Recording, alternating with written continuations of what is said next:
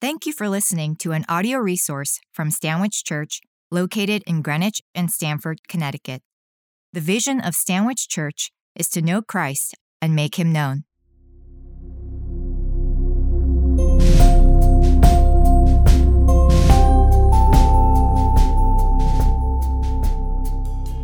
Hello. I want to introduce you to somebody. You may have already heard of him because he's very famous, but there are some things that you might not know about him. He is famous, yes, but not because he wrote a hit single that went to the top of the charts. However, more love songs have been written about him and for him than anyone else in history. He's also quite powerful, but not because he ever campaigned for or held public office. Even so, from the moment he was born, some politicians felt threatened by him. He's an influencer. He doesn't have any social media. He never wrote a novel or an essay, a blog post, or even a tweet. But the biography of his life is the #1 bestseller of all time. By the way, I know that by now you know who I'm talking about. He never trained for a sport, was the captain of a team, or won a championship. But athletes all around the world thank him for their victories. He didn't command a military or have bodyguards. And when he was attacked, he didn't fight back. But the movement of love that was started in his name has toppled empires and has spread to all 6 inhabited continents.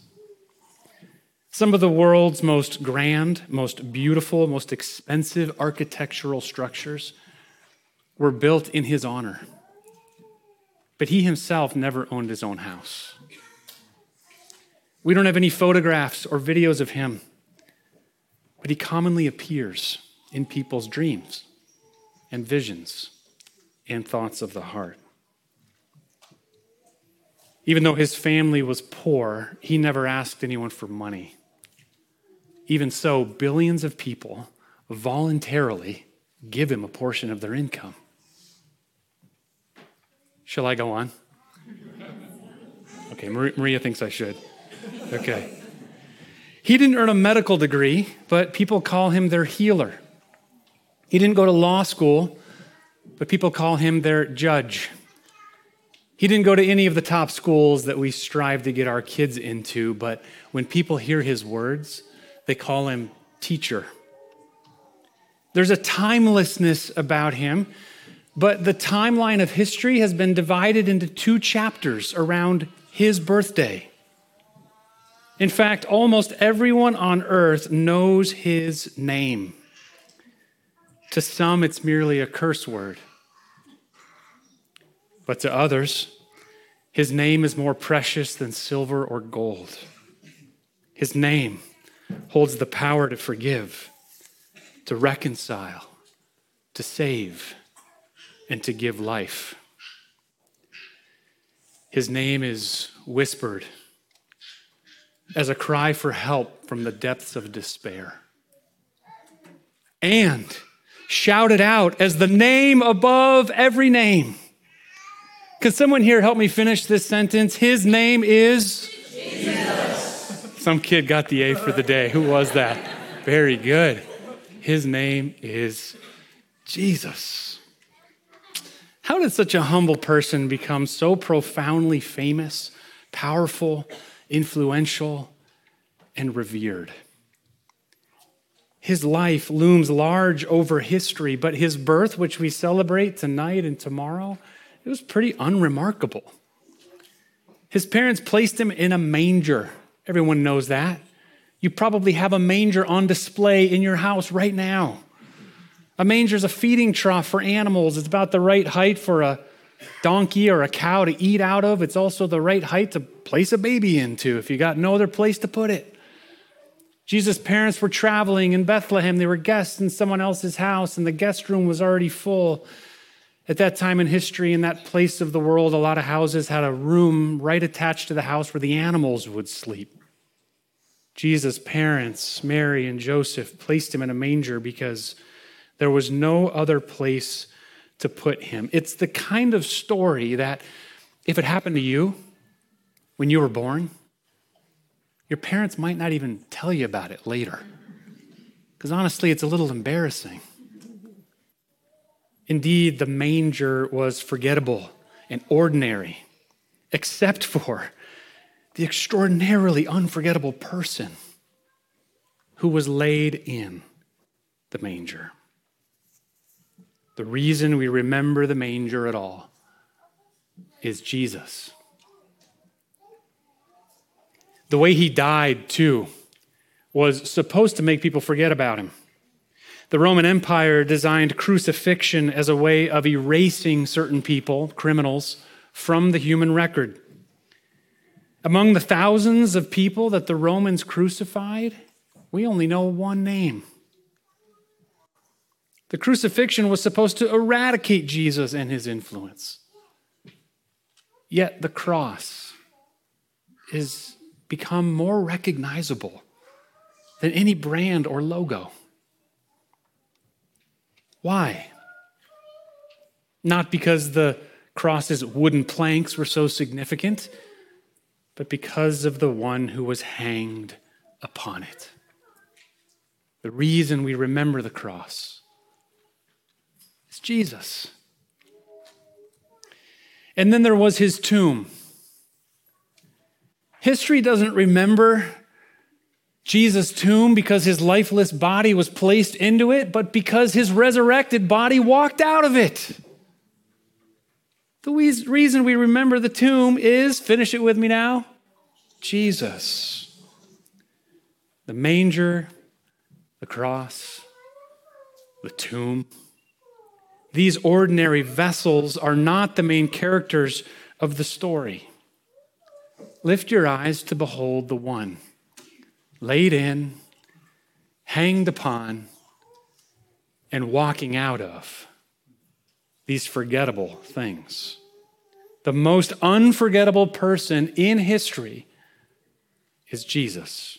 Why? The only logical explanation is that he was not just another ordinary human like the rest of us, but that he was who he said he is, the Son of God.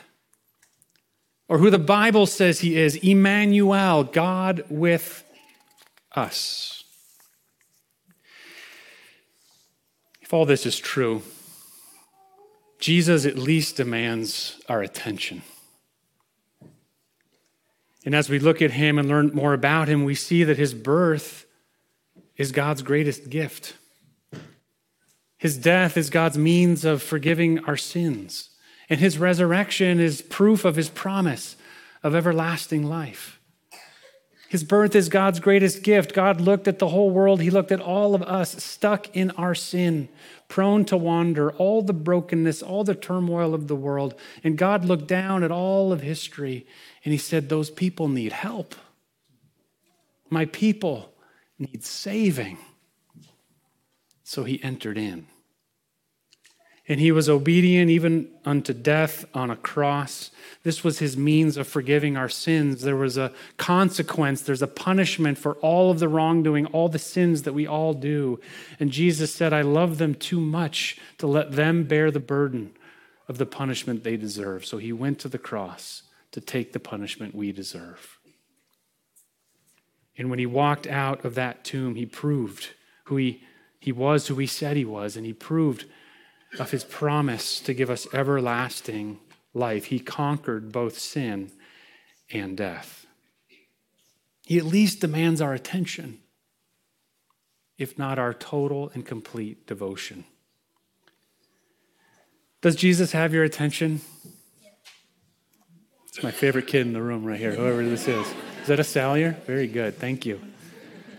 Anyone else? Does he have your attention? Maybe you've never really thought about all these things I've just mentioned. Maybe you, like so many others before you, are thinking, perhaps there is something different about this Jesus. It's like he's knocking at your door tonight. Jesus himself said, "Behold, I stand at the door and knock." Now here's the really cool thing. I've been waiting all week to share this part with you. Jesus still dwells in ordinary vessels. Ordinary vessels like you and like me. He went on to say in that same verse, "Behold, I stand at the door and knock. If anyone hears my voice and opens the door, I will come into him and eat with him, and he or she with me." Is he knocking at your door? Does he have your attention? Here's the good news. Extraordinary Jesus can enter into our ordinary lives.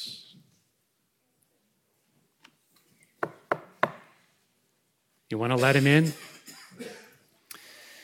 I have a way for us to do that. If there's anybody who Jesus has your attention and you feel like he's knocking at your door, there's a simple prayer, there's a simple song.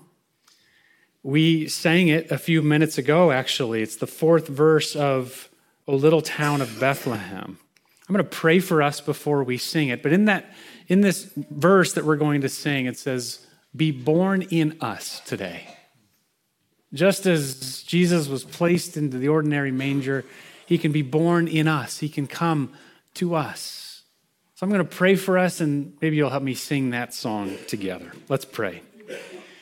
Jesus, we thank you that you are so unforgettable, so extraordinary, and you're still in the business of dwelling in ordinary vessels like us. We thank you for the manger, for the cross, and for the tomb. We thank you for being that person who entered into the world to save us from ourselves, to save us from sin.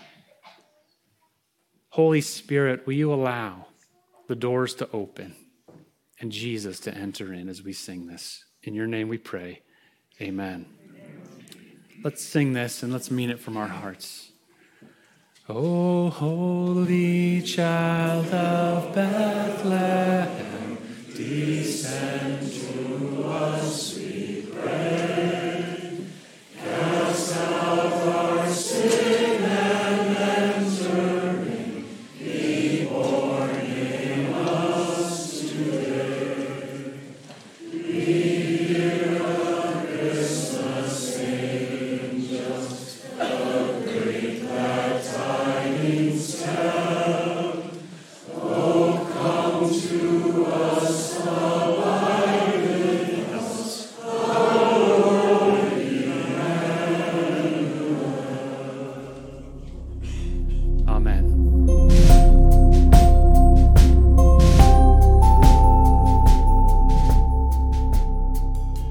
To learn more about the mission and vision of Stanwich Church and how you can get involved, please visit stanwichchurch.org.